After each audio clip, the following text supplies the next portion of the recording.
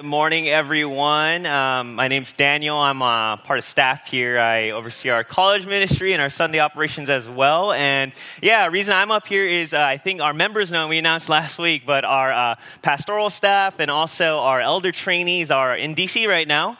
They have been there the past couple of days. So shout out to the wives and families that have been here and for all the volunteers helping out with them. But yeah, I think they're coming back tonight. So pray for safe travels. And yeah, really excited to see how God has equipped them this past, several days to really, train to be elders and look forward to the life of our church. And yeah, again, quick shout out to our mercy ministry as well.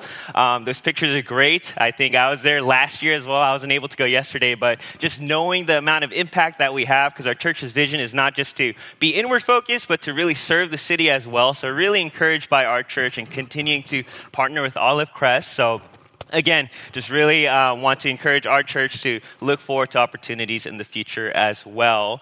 But in light of that, we are actually, if you've been coming for the last couple of weeks, we are taking a break from our series in James in light of our pastoral staff being out, and just kind of taking a detour, a one-off, if you will. And I'm going to be preaching on a psalm. And just for context's sake, a little less than a month ago, if you've been following around on our church's Bible reading plan, one of the psalms that was assigned maybe like 3-4 weeks ago was Psalm 90, which is the passage we'll be going into today. And for some reason, Psalm 90, especially verse 12, has kind of haunted me. It's kind of like stuck with me. Every time in like prayer, just randomly, I'll think about it.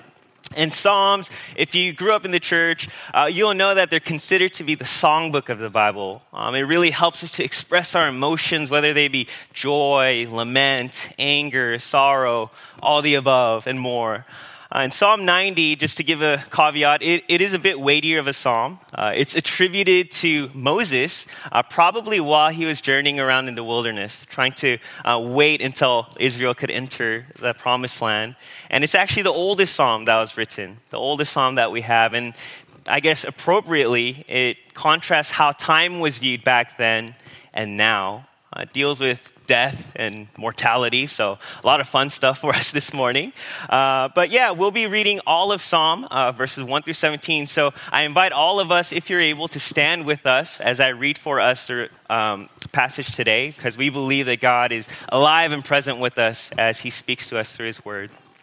So let me read for us Psalm 90, a prayer of Moses, the man of God. Lord, you have been our refuge in every generation. Before the mountains were born, before you gave birth to the earth and the world, from eternity to eternity, you are God. You returned mankind to the dust, saying, "Return, descendants of Adam. For in your sight 1,000 years are like yesterday that passes by, like a few hours of the night. You end their lives, they sleep. They are like grass that grows in the morning. In the morning it sprouts and grows, by evening it withers and dries up. For we are consumed by your anger. We are terrified by your wrath. You have set our iniquities before you, our secret sins in the light of your presence. For all our days ebb away under your wrath. We end our years like a sigh. Our lives last 70 years, or if we're strong, 80 years. Even the best of them are struggle and sorrow. Indeed, they pass quickly and we fly away. Who understands the power of your anger? Your wrath matches the fear that is due you. Teach us to number our days carefully so that we may develop wisdom in our hearts. Lord, how long? Turn and have compassion on your servants. Satisfy us in the morning with your faithful love so that we may shout with joy and be glad all our days. Make us rejoice for as many days as you have humbled us, for as many years as we have seen adversity. Let your work be seen by your servants and your splendor by their children. The favor of the Lord our God be on us. Establish for us the work of our hands. Establish the work of our hands. Long passage, but let me pray for us. Father, we look forward to the next half hour or so of seeing how you will teach us to number our days carefully, how we may grow and obtain wisdom in our hearts. So be with us. In your son, Jesus' name we pray. Amen. You may all be seated. If you've been on social media this past weekend, you probably saw a bunch of stories celebrating the life of Tim Keller. If you follow me on Instagram, you saw I posted something too. And I think for many of us that are members or have been coming to our church for a while, we I feel like we quote Keller maybe like every other sermon. He's had such a big impact on our staff, our church, all over the world for believers, right? And so when I heard this news Friday morning, it threw me for a loop, right? Because I'd planned on Psalm 90, and it just seemed so fitting, so I don't know, coincidental, maybe sovereign. And usually it's death or tragedy that makes us, almost forces us to reflect, re-examine our lives. So in an interview earlier this year with Keller, I think this was back in January, the interviewer asked Tim Keller, what do you wish you knew at the beginning of your cancer diagnosis that you've kind of been learning these past 2 or 3 years? Right? And I think the quote is up there, but Tim Keller, his response is this: I wish I'd been able to understand how mortal I am without getting cancer.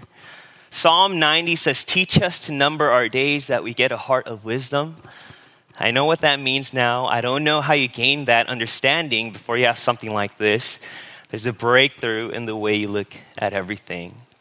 Right? So poignant. In another interview, he says the way that you look at God, the way that you look at your spouse, the way that you look at everything changes when you realize that time is limited and you are mortal.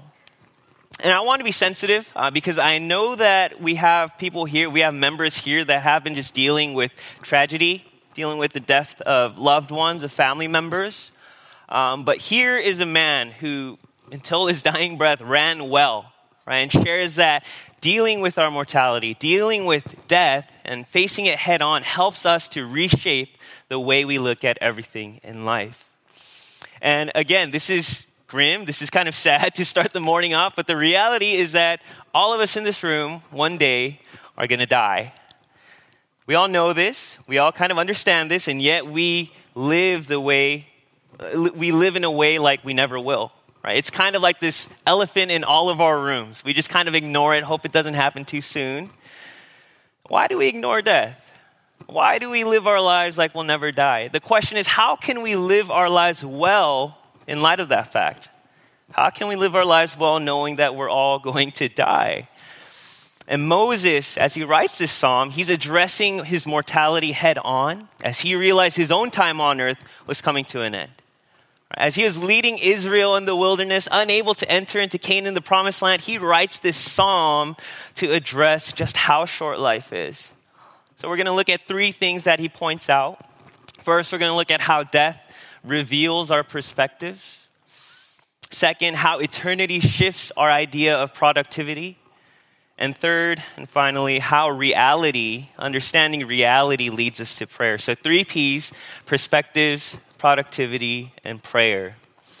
So first, how death reveals our perspectives. There is this recent show on Amazon Video, I think. It's called Jury Duty. It's literally called Jury Duty, and it's about jury duty. That's been kind of popular. And if you don't know the premise of the show, there's just one juror he thinks this is a real trial. And the rest of the actors, the judges, the other jury members, even the guards, the security, they're all in on the joke, right? They're all in on the prank. They're just kind of, this is like a social experiment almost. And I don't want to spoil it, but it really made me, especially the juror selection trial, it really made me think about my own jury duty experience at the end of last year. I felt kind of triggered, watching that first episode. I was like, oh my gosh, looks exactly like the room I was in. And I remember back then, and Esther, and if you know me during that time, I was really annoyed. I was just really frustrated during those 10 days that I had. And I was so annoyed because I was very anxious. I was uncertain, right? For some reason, the selection process took 3-4 days. And I was like, dude, am I going to get chosen? Am I going to be actually a juror, right? And I didn't know how long I was going to be there, right? How long is this process going to take? Am I actually going to have to do something? And just like in the show, I was the last alternate chosen, right? So there's 2 alternates, and I'm counting down all the numbers. I'm okay, I'm not going to have to be here, and they call my number. And yet, even though that wasn't what I wanted, I think that gave me a sense of relief, right? Because it at least gave me a clear end date. Okay, I know exactly when this is going to end. And I think we can all kind of look at life here on earth as a sort of jury duty, because we're anxious, we're insecure, we don't know how long we have here, right? We don't know when all this is going to end. I mean, I knew that jury duty was going to be maybe like a couple weeks, maybe a month at most, but it affected my life like to the fullest. I had to cancel schedules. I had to like tell Sam and Tom, dude, I can't come to office hours. I have jury duty, right? I had to adjust all these things, and it really affected my life. And I think that shows us that when we fixate and focus on the temporary, the temporal things, we get the sense of instability, the sense of like anxiety, worry maybe. And Moses, he acknowledges this fact that our time on earth is limited, right? In verse 5 and 6, he says, they are like grass, talking about man, that grows in the morning. In the morning it sprouts and it grows, but by evening it withers and dries up, right? Like in Israel and Palestine, in the morning there's fresh dew and grass, and then hours later it's just dead. And you know, that's kind of poignant because I'm 28, technically in my athletic prime, but that felt like a long time ago for me, to be honest. Like it takes a long time to kind of recover and do the same things I used to be able to. And you know, it's kind of sad, and you know, no offense if you're 38 or 48 or, you know, older, but I thought about what I could do when I was 18. You know, just starting college, I was like, man, like I could play basketball until 2, 3 a.m., like 3-4 days in a row. I could eat whatever I wanted. I didn't have to sleep that much, right? My life was great. I could do whatever I wanted. And now at 28, I'm just like, man, like if I eat anything past like 9 p.m., I'm just like heartburn. Like it hurts me, right? And I think while that is true, I think a little bit at least I've grown mentally. Like I think I've become a little bit more wise in these past 10 years, right? And I think this shows us that our lives, us as created beings, we change over time, right?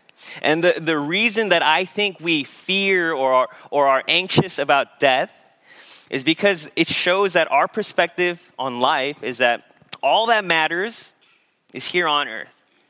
Right? Why do I get depressed when I think about how like I can't jump as high, I can't run as long, right? Why do I get sad about like having to kind of take care of my body a little more, how my body has changed? It's because I value my health, my appearance, my experience. And I think for all of us, we understand as we grow older, those things kind of feel like they're slipping away so quickly. Right? Here today, gone tomorrow.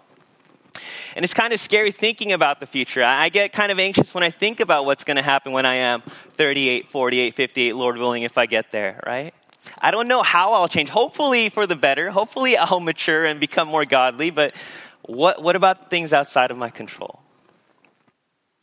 And I want to turn our attention to the beginning of this psalm, verses 1 and 2. Look how Moses starts this psalm. It says, Lord, you have been our refuge in every generation. Before the mountains were born, before you gave birth to the earth and the world, from eternity to eternity, you are God. What he's saying is, we change, God doesn't. Right? God, from eternity to eternity, has been the same, is, will always be. And I think that is what Moses needed. Right? That is what Moses needed to remember, that he didn't know how much longer he was going to be in the wilderness, right? We don't know how long he was already there for, but he didn't know. He was getting older. He didn't know, am I going to make it into the promised land?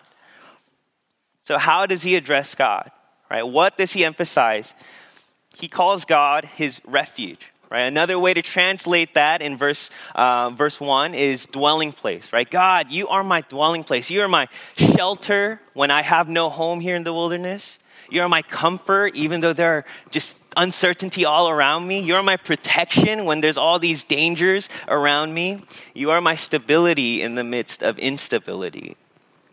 And for us, we can relate, right? Our circumstances change, we change, people around us change, but God doesn't.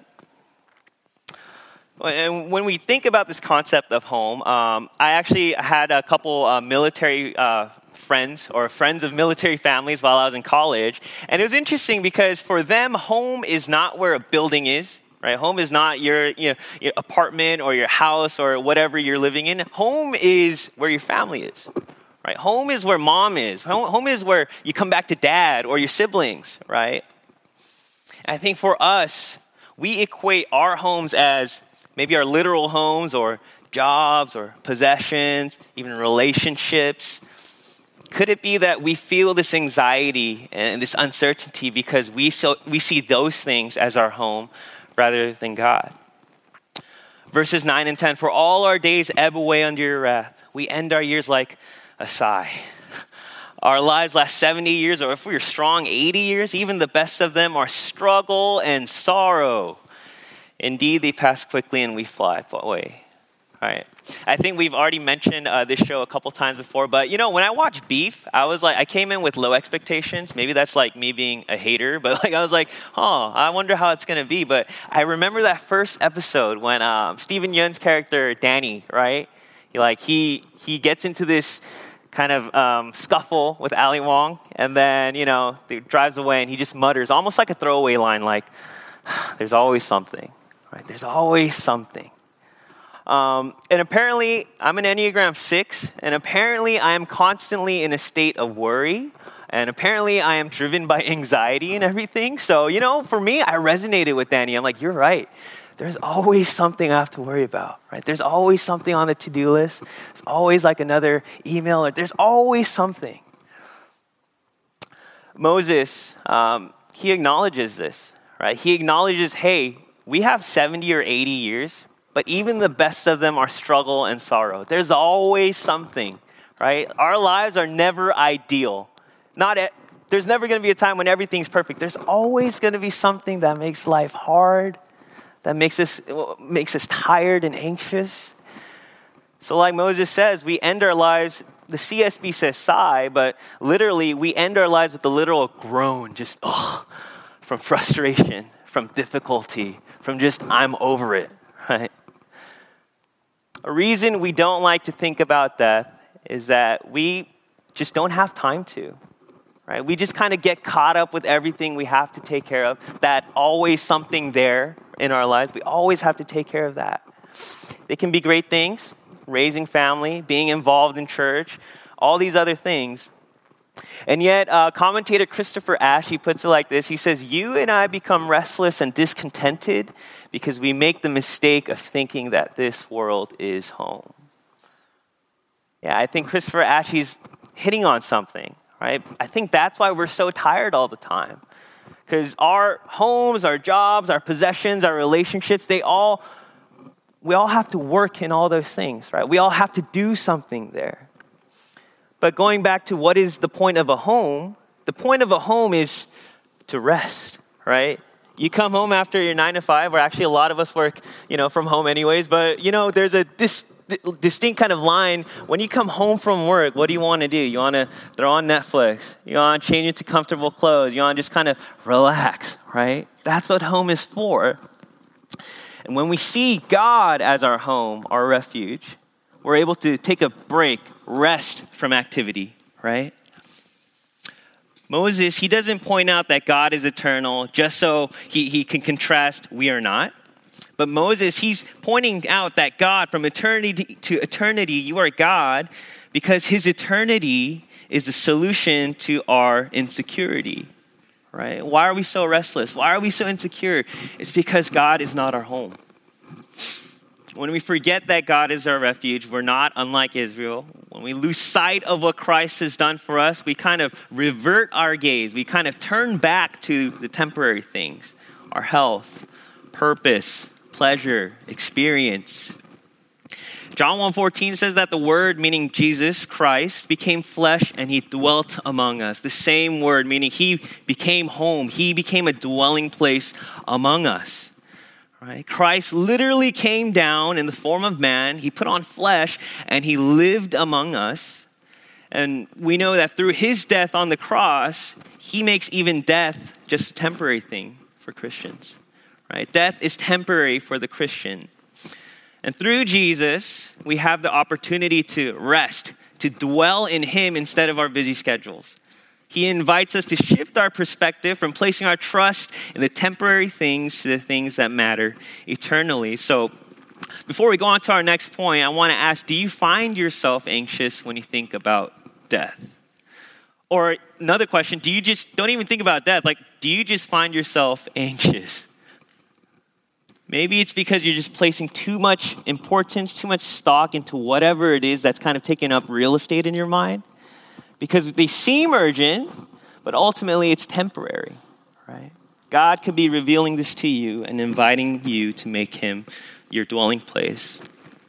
So not only does God invite you to shift your perspective on death and time and eternity, but he invites us to understand productivity in light of eternity. So the second point is how eternity shifts our idea of productivity. These are long, like headings, I know, but just bear with me.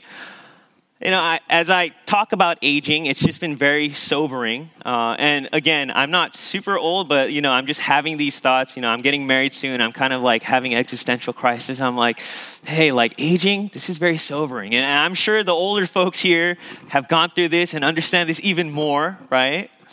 But we're objectively a young church, right? If you look around the room, we're pretty young. Right? We don't have too many white-haired folks here. We don't have too many.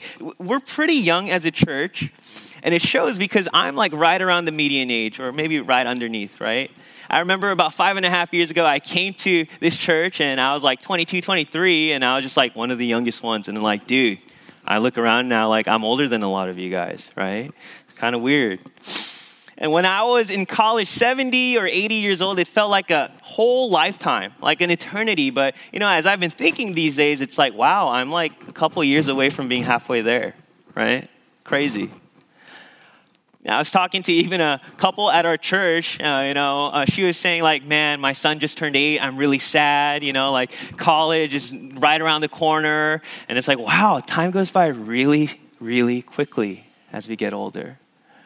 Right? Verse 12 is a representation of pretty much this whole psalm, right? Moses, he kind of recounts everything where he's at, and then he asks God, teach us to number our days carefully so that we may develop wisdom in our hearts. Number our days carefully.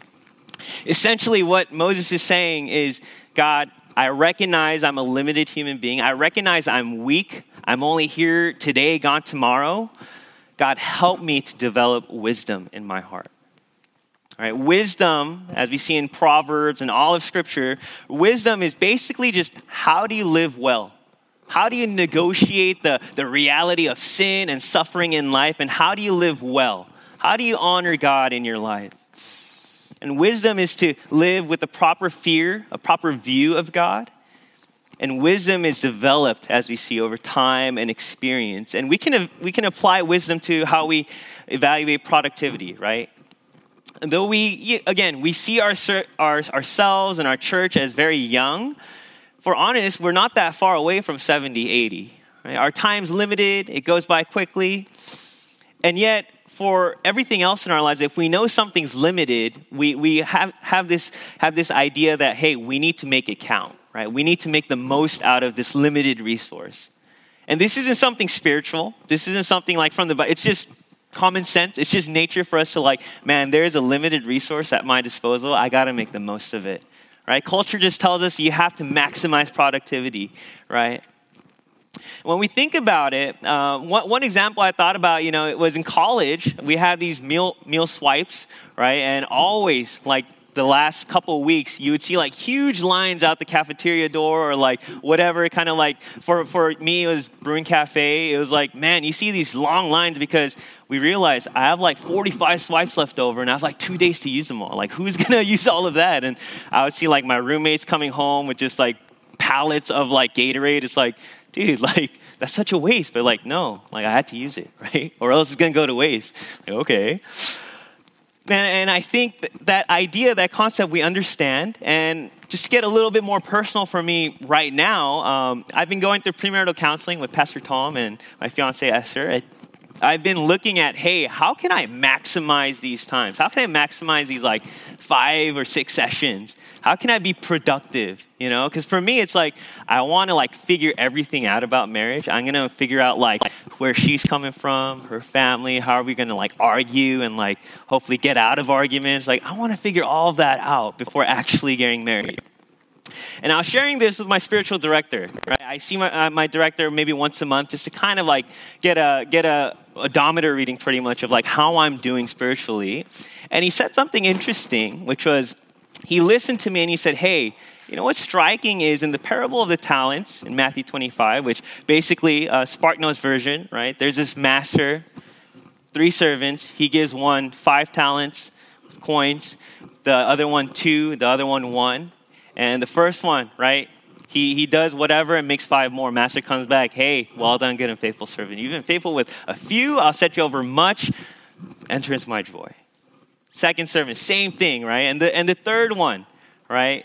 He's not maximizing productivity, right? He just buries it. He's just like, hey, I just want to make sure it didn't get stolen. Master's like, what's wrong with you? At least you could put it in the bank and had some interest for me, right? And yet, we forget that, hey, we kind of listen and hear and learn about the story growing up in church. And we think, oh, that means I have to use everything, my music skills to bless the church. I have to leverage my talents and all that. But we lose sight of the fact that it's not to accomplish a task, right? The master says, well done, good and faithful servant. Now enter into my joy, right? We don't do this to make 5 more talents. We do it to make the Lord happy. We do it to please God. And I was hearing that, and I was humbled. I'm I thought I would foolishly figure out how to navigate marriage in these 6 sessions, right? 6 2-hour sessions, and I'll kind of maximize my time. And I lost sight of the fact that, hey, actually, once I'm actually married to Esther, I'll have the time to enjoy and learn and experience and love and resolve conflict with her, right? We lose sight of the fact that these premarital, counseling sessions are temporary. We have 80 years here on earth. We have 80 million more and more and more after to enter into the joy of God, right? We lose sight of the fact and think we only have these 70, 80 years here on earth. Another wisdom book, Ecclesiastes, says that God has put eternity in our hearts. And so wisdom is to understand, hey, what's actually productive? Right? What actually has purpose in the economy of God's kingdom? What really matters in the long run? And a pastor friend of mine, I had lunch with him a couple weeks ago, maybe a little longer ago, and he shared with me, right, that he had to repent and re-examine his priorities. And I'm like, dude, what happened? I see too many stories of pastors falling. He's like, man, I was in the playpen with my daughter one day, and I realized she was calling for me. I was supposed to be playing with her, right? But I was on my phone just trying to be productive. I had to prep a sermon, ironically, right? I had to do that, and I realized I became this absent father that I vowed I would never be. It's dude, maybe that's a good kind of thing to repent of, but that was humbling for me, right? Because while it might not be a kid, while it might not be anything of that kind of significance, a lot of us, we just kind of lose sight of the fact, right? We think we have all the time in the world. I'll get to it. I'll get to church. I'll get to getting right and reconciling with my mom, right? I'll get to it. A wise understanding of eternity, and maybe at the same time, a wise understanding of how short our lives are, is that it's not maximizing our time here on earth in terms of how much we can earn, what we can gain, right? But what we can do right now for the life ahead. Right? Developing a heart of wisdom is to understand God's rhythm for life, which is to worship, work, rest, take care of family, enjoy good food, all these things, right? And then prioritizing, shifting our schedules accordingly. Right, to number our days carefully on earth isn't necessarily about, hey, I need to maximize my earning potential. I need to move up the corporate ladder. It's not about having all these experiences, but it's about, hey, once we have those things, what do we do with it? Right? What do we do with that? Are you so caught up in getting this degree, maybe a career, so that you kind of lose sight of the importance of the local church? Are you so intent on kind of maximizing your vacation that instead of being actually able to relax and enjoy and spend time with family, you're kind of hey, this is next on our schedule. Hey, we got to keep to our schedule, right? Are you so focused on, again, kind of moving up, getting that status, that relationships, conversations, they kind of just get crowded out of your schedule? And the question for us to examine is, have we made the means our end? Right? Do we see being productive in kind of like generating, usage, generating kind of like materials and goods here on earth, right? Is productivity, do we see it as our job, our families, our homes, our experiences? Are those things our ultimate goal? If so, God invites you to kind of rethink, reconfigure what it means to be productive and see that it's really the eternal things that he counts as productive. So we begin to live well, we live wisely when we acknowledge not just how temporary our lives are, but when we actually prioritize our lives in light of that fact. And we can only live well and enjoy our lives when we fully depend upon God for help. When we do that, that's when we begin to understand reality. And when we understand reality, that leads us to our last point, which is prayer. Reality, understanding reality leads us to prayer. Again, I think I've mentioned every point. As I grow older, there are these new realizations that I'm having. But I'm realizing more and more how big of an impact that my parents had on me. One of these ways is in their devotion to prayer. Come from a very strong Christian family, Korean Christian family, where I remember waking up multiple times during childhood. I just see my mom on her knees in the living room just praying. Right? Sometimes I look right next to me in my bed and she's praying. I'm like, whoa, it's crazy. Pretend I'm asleep. I remember staying at church way past youth group on Friday nights, right? Not because I had to do anything, but because my parents, they realized just how important it was to pray. They're like, man, and we have to gather and just pray for these different things. And my parents, they never forced me to hey, what are you doing? Come here and pray with us, right?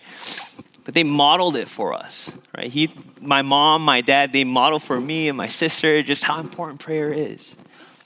And in many ways and many times, it's all we have, right? It's the only thing we can do when we're desperate.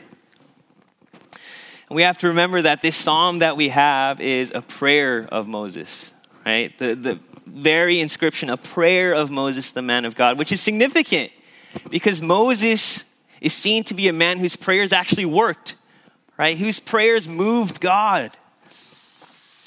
Verses 13 through 17, the rest of the last portion of this psalm are the different petitions, the different requests that Moses makes to God, right? To help him to live wisely, help him to live well. And all of them have to deal with his relationship with God. Something about just the month of during a wedding season is that it really ramps up the stress in wedding planning. And not even just wedding planning, it just ramps up stress in a relationship. So, case in point, last weekend, we moved the bed from Esther's place to our newlywed home. And we took it apart, we put it together. Big problem though, we didn't have the right tools. So it's we needed an Allen key this big, but we had something that kind of fit. And long story short, I messed up a lot of things. I have a bed, but it's kind of messed up. And that led to Esther and me having this weird argument, right? And it was kind of tense. It was kind of weird. But what I think helped us through that and actually talk through it, Esther doesn't like to keep things in. She's hey, we have to talk. So thank you, Esther, for that. But what I think helped us to kind of go through and work through this problem was the trust that we have developed in our relationship over time. These past several years, right, of acknowledging and affirming to one another, hey, I care for you. Hey, we're on the same team. We want the same things, right? It's through time developing this trust that we learn that, hey, we can actually depend upon, rely upon one another, and know that we're not just fighting because we hate one another, right? It's interesting because in verse 13, Moses calls God Yahweh for the first time, right? Verses 1 through 12, he calls God as just God or Lord, but Yahweh is, if you know, his covenant name, right? This intimate name that God has for his people. So as he's lifting up this prayer, as he's making this shift to these petitions, Moses is saying, God, remember the relationship that you have with me. Remember your relationship to Israel, right? If you know about Moses as well, in Exodus 32, God is ready to destroy Israel. He's about had it with their unfaithfulness. But Moses, the same word he uses in verse 13, Shuv, right? Turn, right? He asked God, turn away from your anger. Relent. Do not bring disaster on your people, right? And God, surprisingly, amazingly, doesn't destroy Israel.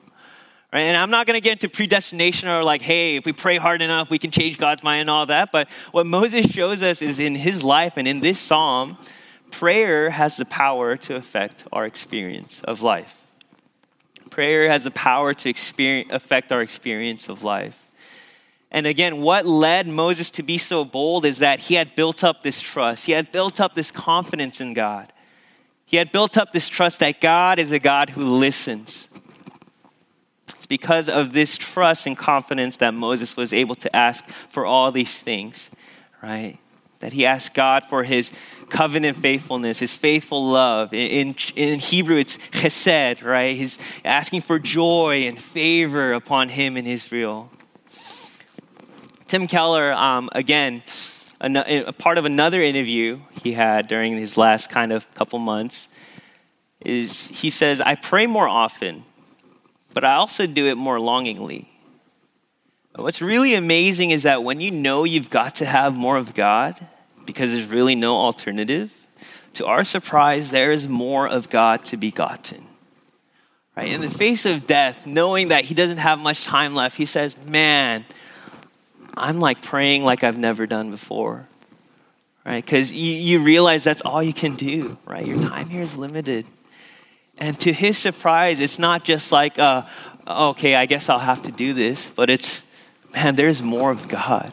Like, he meets me even more. He reveals more of himself to me.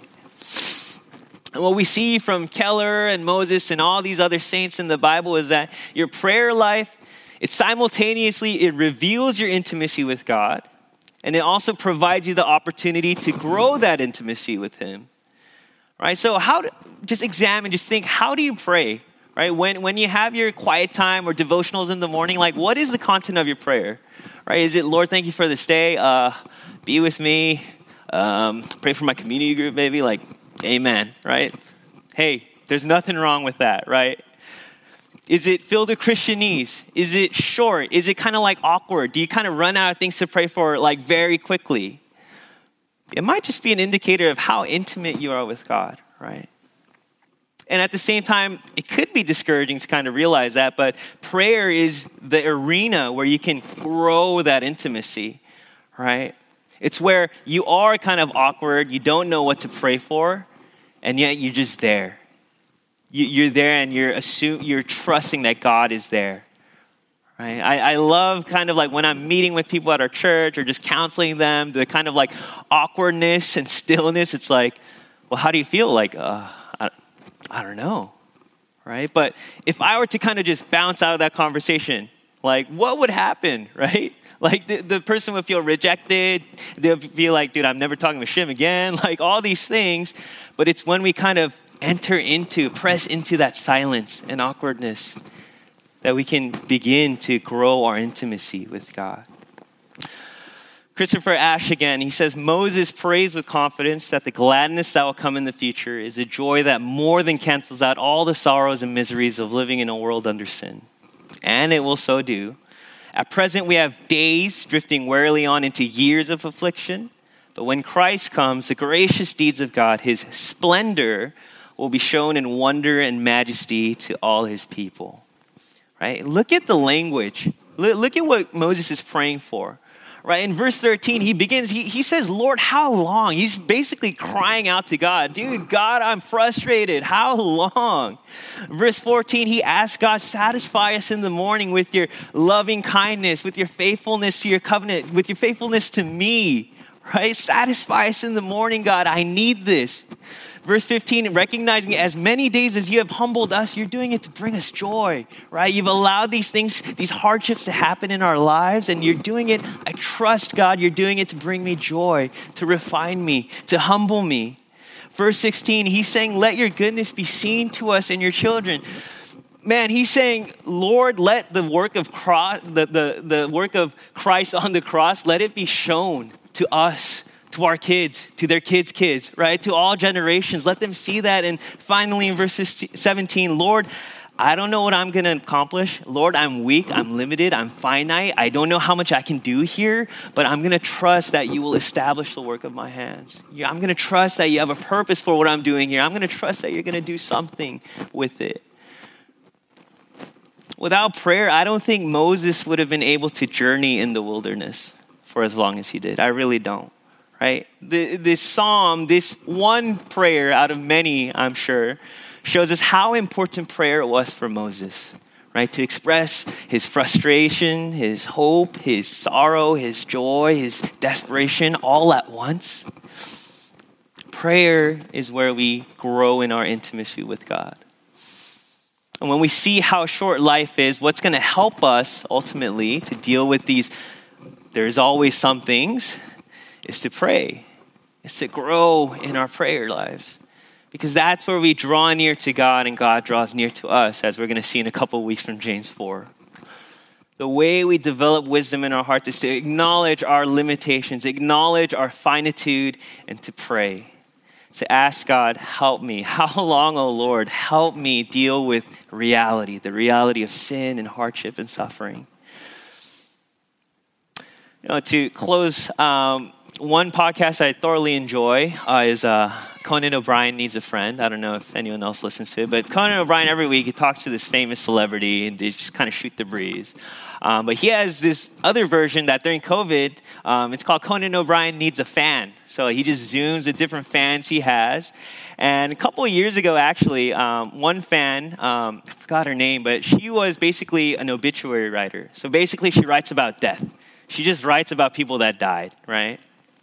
And what's interesting, I always this stuck with me in my mind. I don't know why I'm so obsessed with death, by the way, but he asked, hey, I asked my dad once, why, when I get a newspaper, why do I go to the obituary, right away? Why is that the section of the newspaper that really fascinates me?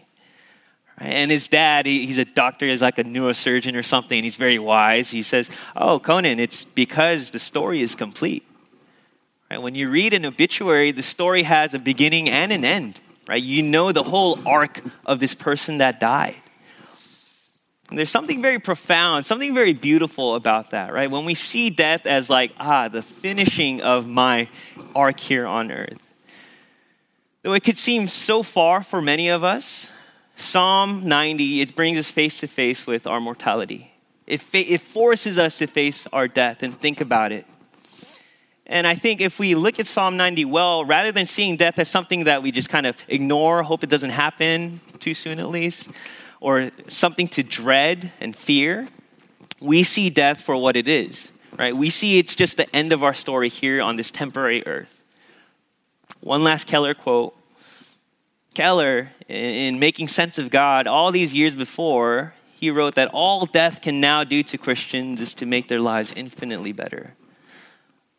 Death, it really has no sting on us, right? Death, all it can do now is finally help us get to our permanent destination. It's going to make our lives, our expectations, our joys infinitely better. And this is how we live well, knowing that one day we're going to die. It's to know that, death, once it happens, it's going to be great in a weird way. Right? Psalm 90 is a song that Israel corporately sang together to help them deal with disasters. And today, it's now a song that we have as a congregation that we can sing to help us in facing anxiety and the hardships of life. It's a reminder that we should live well in light of eternity. We should number our days carefully. And it's a template for a prayer that we can use to deepen our relationship with God. So I'm going to invite the praise team up, but this week I encourage all of us, and for the next couple of moments, just to think and reflect. What are the anxieties? What are the different priorities in our lives? How do we see what is productive? Right? Bring these things to the Lord. Bring it to God. Right? Maybe for the first time, just admitting it, acknowledging it to Him, confess it to Him, and ask Him to grow our desire for heaven. Ask Him to grow that you would be able to see death rightly, that you wouldn't fear it, you wouldn't ignore it, but you would be able to see death rightly and to grow your desire for heaven. So let's have that time to reflect.